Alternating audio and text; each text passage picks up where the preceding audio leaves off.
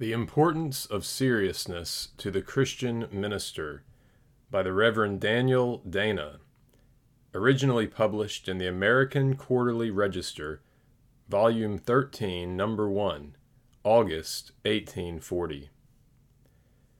There have been periods in the history of our country in which the distance between the clergy and the community at large was absolutely too great. Ministers occupied a position unnaturally elevated. They were treated with a reverence which could neither be wisely claimed nor wisely bestowed. Even occasional familiarity with their people was regarded either as a descent from their dignity, or a degradation of their office, or an undue compromise of the claims of religion. These mistakes naturally engendered others. Ministers themselves were tempted to adopt a stateliness and solemnity of demeanor neither natural in itself, nor required by their office, nor compatible with their best influence on the community. But these days are past. Whatever may be the aberrations of the present time, an undue reverence for the clergy can scarcely be reckoned among the number. Nor is the extreme of gravity and seriousness of deportment the prominent and prevailing mistake of the ministers of the gospel. Indeed, as human nature is ever prone to extremes, there seems, in the present case, a revulsion not a little alarming. In many a fashionable circle, it is thought the highest praise that can be bestowed on a minister to say that he has nothing of the minister about him. Nor is it probable that this left-handed and mortifying compliment would be so frequently repeated were the clergy themselves quite irreproachable in the matter. None can rationally wish to see a minister of the gospel either melancholy or morose. None can desire to transform him into a Pharisee or an anchorite. Nor would it be either just or kind to debar him from the innocent and sober enjoyments of society. He is a man. He has the frailties, the wants, and the cravings of humanity. The very tension of mind required by the severity of his studies, and by the multiplicity of his arduous and responsible duties, creates a demand for occasional relaxation. In the case of a melancholy natural temperament, such relaxation is not only needful, but indispensable, if he would not make a premature sacrifice of his usefulness and his life. Nor will it be denied that there is a cheerfulness naturally inspired by religion, a cheerfulness which is in none more graceful than in those most immediately consecrated to the service of God. If the devoted minister may not go to his daily labor with a serene countenance and a bounding heart, who below the skies can lay claim to enjoyment? These things may be safely conceded. Still, it must be maintained that habitual gravity and seriousness are among the most important requisites of the ministerial character. In illustrating this point, the difficulty is found not in the want of materials, but in their variety and superabundance. A minister, if he is not one of the most inconsistent and wretched of human beings, is a Christian. In other words, he is a professed follower and a humble representative of the Son of God. And how shall this sublime character be maintained and exhibited? Not surely by a levity of spirit, nor by a trifling demeanor. Nothing could be more palpably the reverse of his divine exemplar. The Saviour's mind was invariably occupied with objects of infinite interest and moment, objects which, no doubt, diffused their own unearthly character over his countenance, his deportment, and every action of his life. Some portion of these characteristics will then be visible in all his real followers. A gay, volatile, trifling Christian is scarcely less a solecism than a profane or prayerless Christian. Every Christian was once a child of wrath, a borderer on the world of despair. And must not every recurrence of this thought bring with it a variety of humbling, heart-melting sensations? True, he is delivered from this condition, and well may this deliverance inspire a joy which no words can express. But this joy is a mingled and a chastened sensation. It is as far removed from gaiety as from despondence itself, especially when the Christian recollects who was his deliverer, and through what seas of blood and suffering his redemption was reached. His gratitude and even his grief is everything but overwhelming. Nor should these tender thoughts be mere casual visitors. Is not the day, is not even the hour from which they are wholly banished, a guilty day and hour? A Christian is a servant of the living God, and he is more, a friend, a favorite, a son. He has daily and familiar access to the presence chamber of the King of Kings. By the advocates of royalty it has been contended that in a court the style of manners is altogether peculiar and superior, and that even in the aspect and mien of its frequenters there is a dignity and grace which distinguish them from all others. This is a question which we need not discuss, but of this we are sure, that the frequenters of a heavenly court cannot fail to acquire something of its sublime spirit and air. It cannot but impart to their sentiments and demeanor an exalting, hallowing influence, an influence placing them aloof from the vanities of the world and destroying the relish for its follies and trifles. In a word, the Christian is on earth a pilgrim and a stranger. His heart, his hopes, and his favorite enjoyments are in heaven. In some bright and privileged moments he dares anticipate the perfect, unmingled blessedness of that world. There are seasons, too, in which a sense of unworthiness and guilt comes over him like a cloud, veiling every prospect and almost extinguishing every hope. Here, then, let the question be asked: in which of these two widely different states can he find time or heart for levity? Must not even a momentary uncertainty on the subject of his immortal destiny burden his mind with solicitude inexpressibly painful? And must not every hope he entertains of the joys of heaven fill him with emotions as solemn as delightful, and thus render the follies of the present scene insipid and disgusting? It appears, then, plain to demonstration that the spirit of levity and the spirit of religion are opposites, that their habitual predominance in the same subject is impossible, that the true Christian is a truly serious man, and that the comforts and distresses of his spiritual course are equally fitted to increase his seriousness of mind and to put the opposite dispositions to flight. But with what superior force do these considerations apply to the minister of the gospel? If a vain, trifling Christian is a contradiction, a vain, trifling minister is a most disgusting absurdity. To the private Christian are entrusted the concerns of a single soul, and when he reflects that his little moment of life will give complexion to his whole eternity, and that he is continually a borderer on unending joys or miseries, the thought must press upon his inmost spirit. But to the minister is committed the care of hundreds of souls, indeed thousands and tens of thousands of immortal beings, either near or remote, either existing or unborn, may receive their stamp for eternity under his influence. What overwhelming considerations are these! How adapted to crush a tender spirit! Yet the minister from whose mind they are banished has not learned the first lesson of his vocation, while he to whose mind they are familiar cannot fail to find their resistless influence, putting to flight the spirit of worldliness and levity, and filling the heart with the deepest emotions and solicitudes.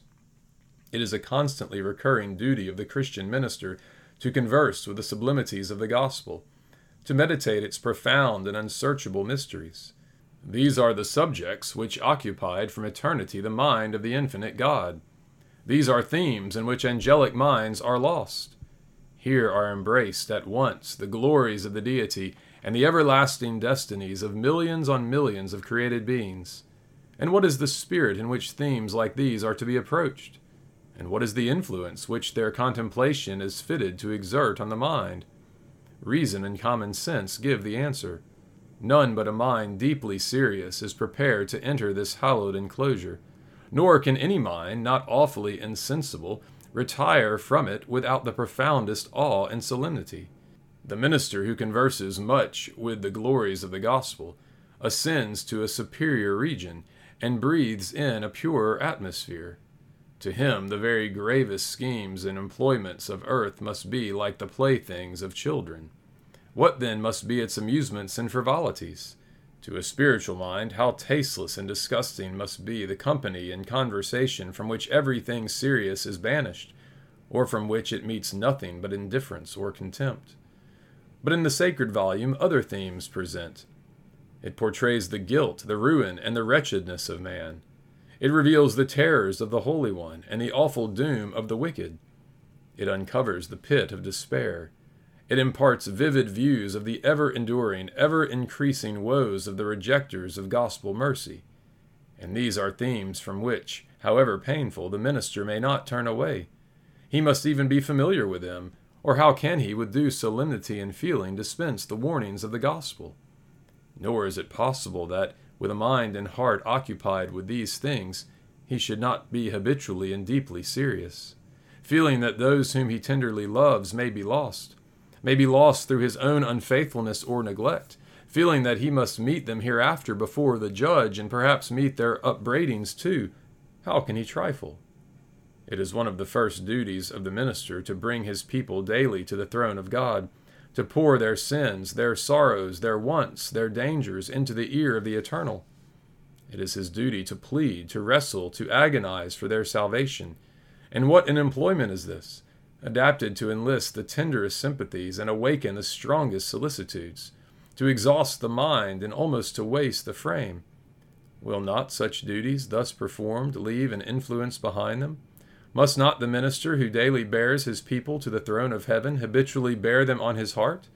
Will not the great concern of their salvation, while it fills his mind with tender solicitudes and fears, effectually exclude every species of levity? Is it possible that the faithful, compassionate, tender-hearted minister can be a habitual or even a frequent trifler?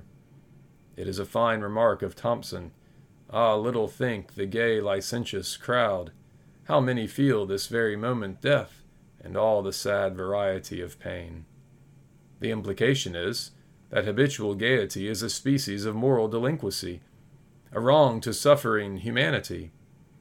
It is not fit that while one portion of the human family is plunged in the depths of distress, the other portion should be sporting in thoughtless merriment.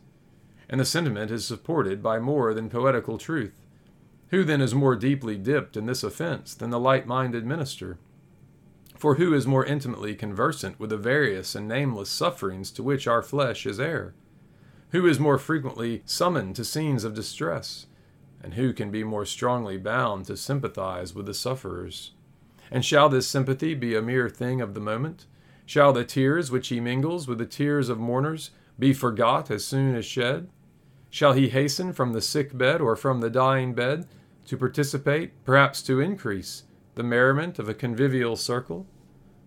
But the miseries of the present scene are short-lived and evanescent. The true minister looks beyond. He is surrounded with immortal beings who forget their immortality, with dying creatures who live only for this world, with sinners who, unconscious of their depravity and guilt, neglect their souls and their Savior. Willingly would he dispel their delusions and rouse them from their guilty slumbers. But his efforts are vain. Truths, arguments, entreaties, warnings, prayers, the thunders of Sinai, and the agonies of Calvary all seem equally lost on the slumberers. He visits the sickbed, and the same deplorable stupidity remains. Or perhaps it is succeeded by the horrors of a hopeless remorse, perhaps by a hope soon to terminate in despair. He commits to the grave numbers for whom he has watched and wept and prayed, and who to the last have resisted every call of heavenly mercy. Where is the minister who is quite a stranger to trials like these? Where is the minister who has not felt, at times, their depressing and almost disheartening effect? And surely they are adapted, if anything can be, to sober the mind, to repress the spirit of levity, and to breathe a deep and habitual seriousness into his thoughts, his feelings, his conversation, and his whole conduct. But the minister's solicitudes and sympathies are not confined to a single congregation, nor to a single community. He is a citizen of a world in ruins, an individual of a depraved and dying race. If he has the spirit of his master, the woes of that world, the sins and sufferings of that race, must press habitually upon his heart. Does he pray? The millions of perishing heathen have a prominent place in his supplications. Does he preach? He would almost wish for a voice loud enough to send the message of mercy to the extremities of the earth. His mind and heart are habitually occupied with desires and with projects for the recovery and salvation of a lost world. These are sublime objects, and absorbing as sublime. The man who feels their power is lifted above the follies, the vanities, the littlenesses of this earthly scene. He cannot be a trifler. He is in earnest.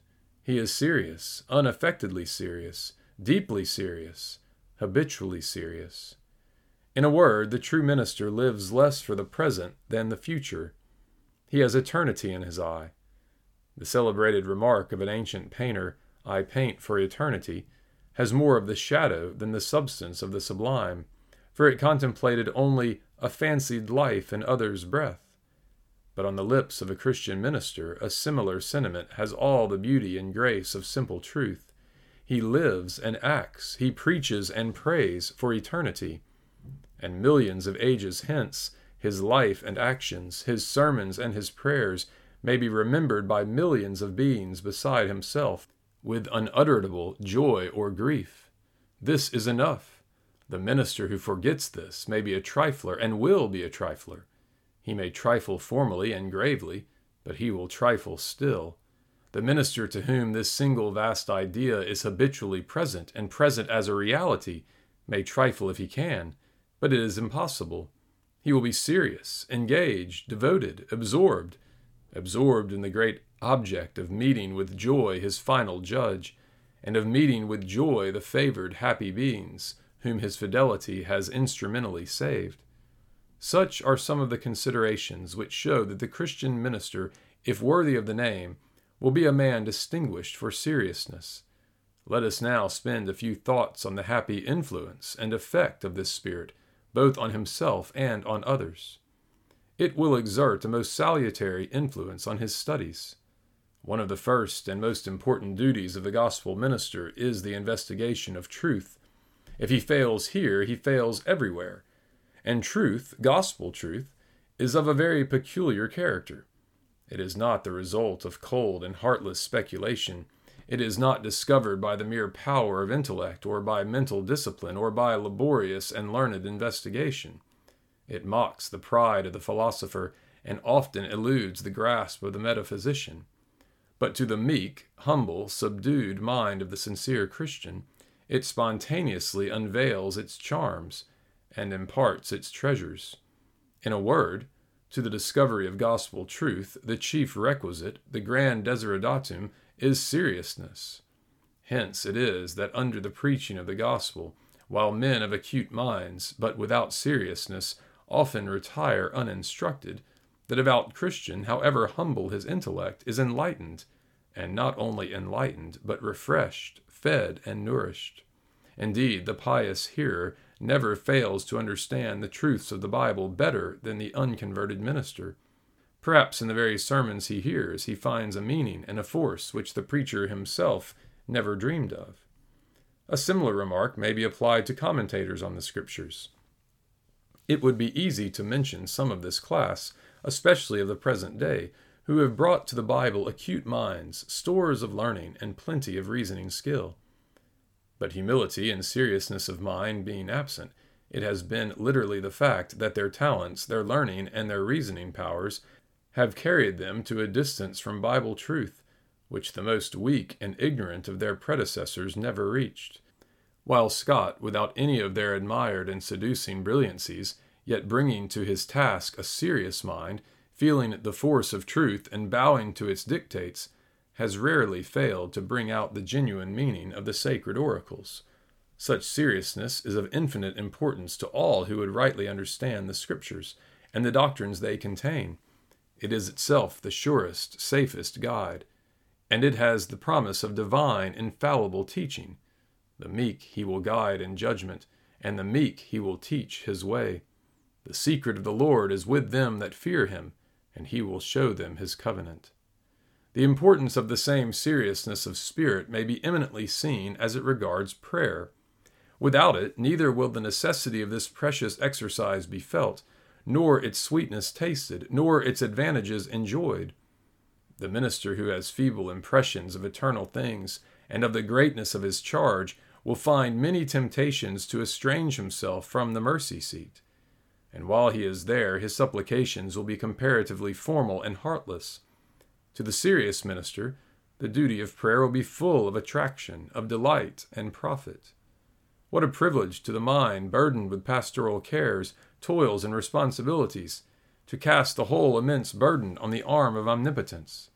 What a privilege, when darkness and mystery rest on the providence and on the very word of God, to place the soul under the illuminations of heavenly wisdom and love. What a relief, amidst the consciousness of weakness and of insufficiency for every duty, to repair to the throne of heaven and find the inestimable promise fulfilled, "My grace is sufficient for thee, my strength is made perfect in weakness." And where is the Christian, and where the Christian minister, who has not found that much in proportion to the spirituality of his frame has been his nearness to God in prayer, and the satisfying sense of a real communion with the Father of his Spirit? In such a frame he has found in his own experience a delightful comment on the animated description of the poet: "Prayer ardent opens heaven, lets down a stream of glory on the consecrated hour of man in audience with the deity." It scarcely needs to be stated that that style of preaching which is most strongly marked with seriousness has a vast advantage over every other. If in the pulpit coldness and formality are apt to prove contagious, the case is the same with levity and with every approach to it. Who expects an unimpressed preacher to make a deep impression on an audience? Who expects to find a seriousness in the pew of which there is no example in the pulpit? It was said by Calamy of Baxter that he talked in the pulpit about another world, like one who had been there, and was come as a sort of express to make a report concerning it. It was remarked by James VI of a certain minister that he always preached before him as if death stood at his elbow. These are but samples of the very style in which every minister should aim to preach. If preaching of this stamp were more common, can it be doubted whether correspondent effects would attend it? It may be propounded as a general fact, to which there are few exceptions, that the success of ministers in converting and saving souls has been far less in proportion to their genius or learning or eloquence or reasoning powers than to their seriousness and piety. Whitefield, it is true, was eloquent, but it was the warmth of his heart. It was his familiarity with the humbling, heart-breaking truths of the gospel. It was the combined simplicity, faithfulness, and affection with which these truths were delivered that did the execution. The same remarks are substantially true of President Davies. The fervid and almost seraphic piety of his heart beamed forth from his countenance, and imparted a heavenly air to his demeanor. He addressed his hearers like one who felt that God was present, and eternity just at the door. The consequence was that he never preached without awakening strong feeling in numbers of his hearers, and rarely, if ever, without leaving lasting and decisive impressions on some one individual at least. We may find another instance in point in the case of David Brainerd. Few missionaries, if any, have been equally successful in preaching to the aborigines of our country. His sermons seemed to force their way through the strongest obstructions to the inmost hearts of his untutored hearers. And who can doubt that they went from the inmost recesses of his own heart, that they were the outpourings of a spirit penetrated and almost overwhelmed by the presence of God, the worth of undying souls, and the realities of the world to come? Must we despair of our pulpits being filled with preachers of this heavenly stamp, of this controlling influence over the hearts of men? Or may we hope, and shall we pray, that the God of glory would imbue the spirits of our clergy with an unusual portion of his own Spirit, would fill their minds to overflowing with heavenly truth and their hearts with heavenly love? A consummation most devoutly to be wished, for then our religious state would be most auspiciously changed. Coldness and languor and spiritual death would vanish. Christians would awake. Sinners would awake. The heavens would pour down richly their sweet and healthful influences. The American church, to its remotest borders, would bud and blossom as the rose. It would reflect the holy splendors of heaven on the land and on the world. Though the pulpit is eminently the scene of the minister's instructions, it is far from being the only scene. Wherever he goes, he should aim to spread light around him. Wherever he goes, he should be ready to speak for the honor of his master and the spiritual instruction of men. In his private walks, he may do much, very much, by his conversation to confirm and to extend the influence of his public preaching. It is true that the forms of society and the reluctance of men to listen to religious admonition may often oppose a barrier to his wishes. But is there not often, likewise, a reluctance in his own heart? A reluctance traceable, perhaps, to a low state of religion there? Were ministers themselves more spiritual, more awake to the immortal interests of those around them, they would not only find, but make occasions to address them on the things of religion and eternity. Then the full heart would become vocal and utter the word in season. How can it be sufficiently regretted that so many precious opportunities should be lost, and that a guilty silence in the ministers of religion should so often be instrumental to confirm the irreligious in their neglect, perhaps their infidelity? In fine, the habitual and imminent seriousness of which we speak is of infinite importance in point of example. A spiritual and holy life is a constant sermon. It is a sermon to the eyes, a much surer medium of conviction with most than the ears. Who needs to be told that the eyes of the world are continually fastened on the ministers of religion?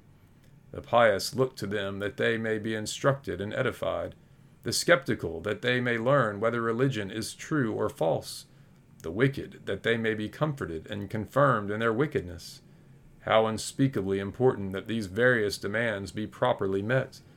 Most men, it is certain, see religion chiefly through the medium of its ministers, and form their judgment accordingly. True, they are apt to be blind to what is excellent, but their eyes are wide open to all that is inconsistent and defective. Let ministers then beware. Let them dread as death the thought of dishonoring religion, or of exhibiting it before their fellow men in a false aspect. Let them aim to convince the most skeptical, and to wrest from infidelity itself the weapons which it brandishes against religion. Nothing can effectually accomplish this but an eminent spirituality of mind and seriousness of demeanor. We plead not for needless austerities, nor for affected singularities. We ask only that the ministers of Christ be true to their master, and true to the religion they preach, a religion which bears inscribed on its front, "Be not conformed to this world," a religion not more irreconcilably hostile to the world's vices than to its thoughtlessness and gaiety. What shall repress this thoughtlessness and gaiety if ministers themselves, instead of stemming the torrent, are carried away with it? They may be very solemn and serious in the pulpit. This a multitude of their hearers will consider as a matter of course, and will be little impressed by it. They may even so faithfully address the consciences of men as to inflict some wounds, and these wounds may be most unhappily healed by the levity and inconsistency of their private deportment. This is an affair of immense consequence. There are thousands at the present day, and the number is rapidly increasing, who have settled it with themselves that the religion of former times is a factitious and needless thing. They view it as a superstition, or fanaticism, or gross hypocrisy, at best as mere enthusiasm and delusion, and they are confirmed in these pernicious views by what they see or think they see in the professors of religion, and even in its ministers. These preachers, they are ready to say, are very solemn and starched in the pulpit, but out of it they are very free and easy. Their discourses are sometimes very alarming, but it is evident they are not greatly disquieted themselves. Why should we be much disturbed with that which gives them so little trouble, and which they appear scarcely to believe? Is it not matter of the deepest regret that such things should be said, and still more that they should be said with any shadow of reason?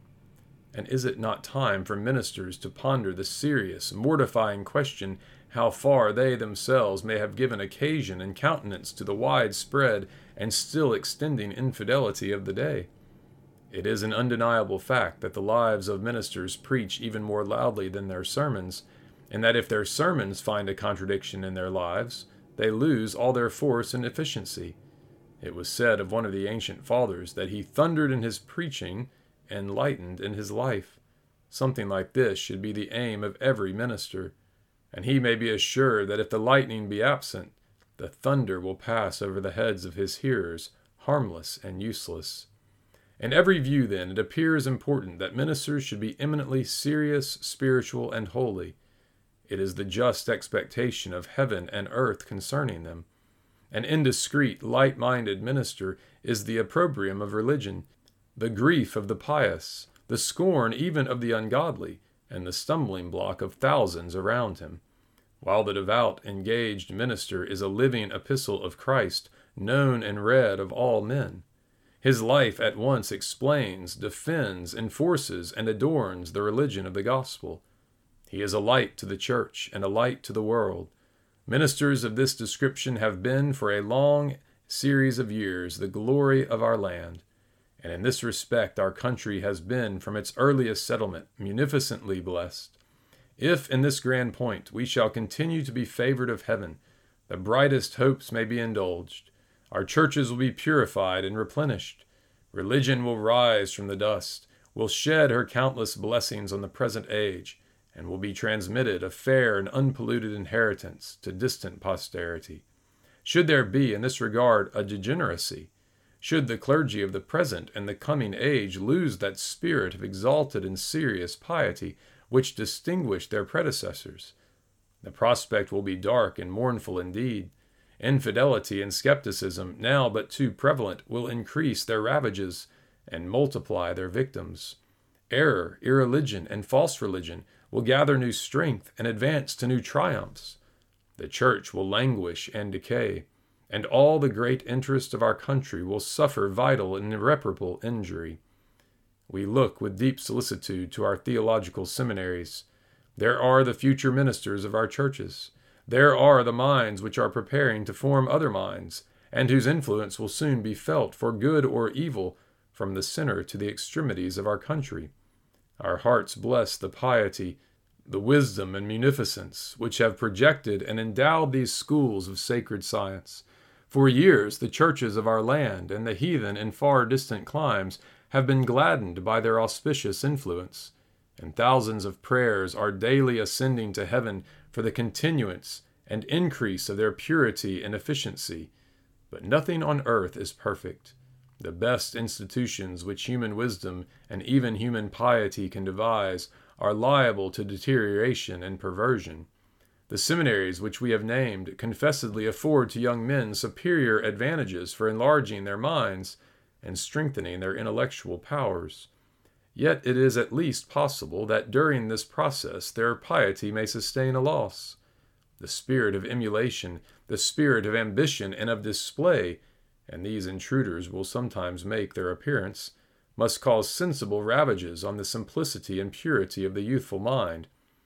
Nor is it less obvious that the familiar perusal of writers whose views of the inspiration and the doctrines of the Scriptures are undefined and wavering, whose learning and philosophy are frequently pressed into the support of error, is fitted to leave a noxious influence behind it. Yet such undeniably are the characteristics of no small portion of the theological literature and biblical criticism of the day. On this subject, informed and reflecting minds already feel no small degree of alarm, and in proportion as love to the truth and dread of undermining corrupting error shall prevail in the religious community, this alarm will increase. It would be sad indeed if, by a course of reading which is designed to prepare our young men for the service of the sanctuary, their minds should be imbued with essential errors, or even shaken in their adherence to the simplicity of gospel truth. Should an ardent attachment to the pure, sanctifying, humbling doctrines of the gospel forsake them, it will not depart alone. The spirit of serious piety will depart with it. Indeed, it is a fact that many a young man of fine mind, of sound orthodoxy, and hopeful piety, who has become enamored with the studies in question, has been shaken in his principles, has been gradually decoyed into the grossest errors, and ultimately brought to the very verge and sometimes plunged into the depths of skepticism and infidelity. Let the guardians and teachers of our theological seminaries devise, if possible, the means by which these tremendous evils may be averted. And let our young men, the hope of the churches, and their future guides, bind to their hearts the inspired admonition, "Cease, my son, to hear the instruction that causes to err from the words of knowledge. Beware lest any man spoil you through philosophy and vain deceit, after the tradition of men, after the rudiments of the world, and not after Christ."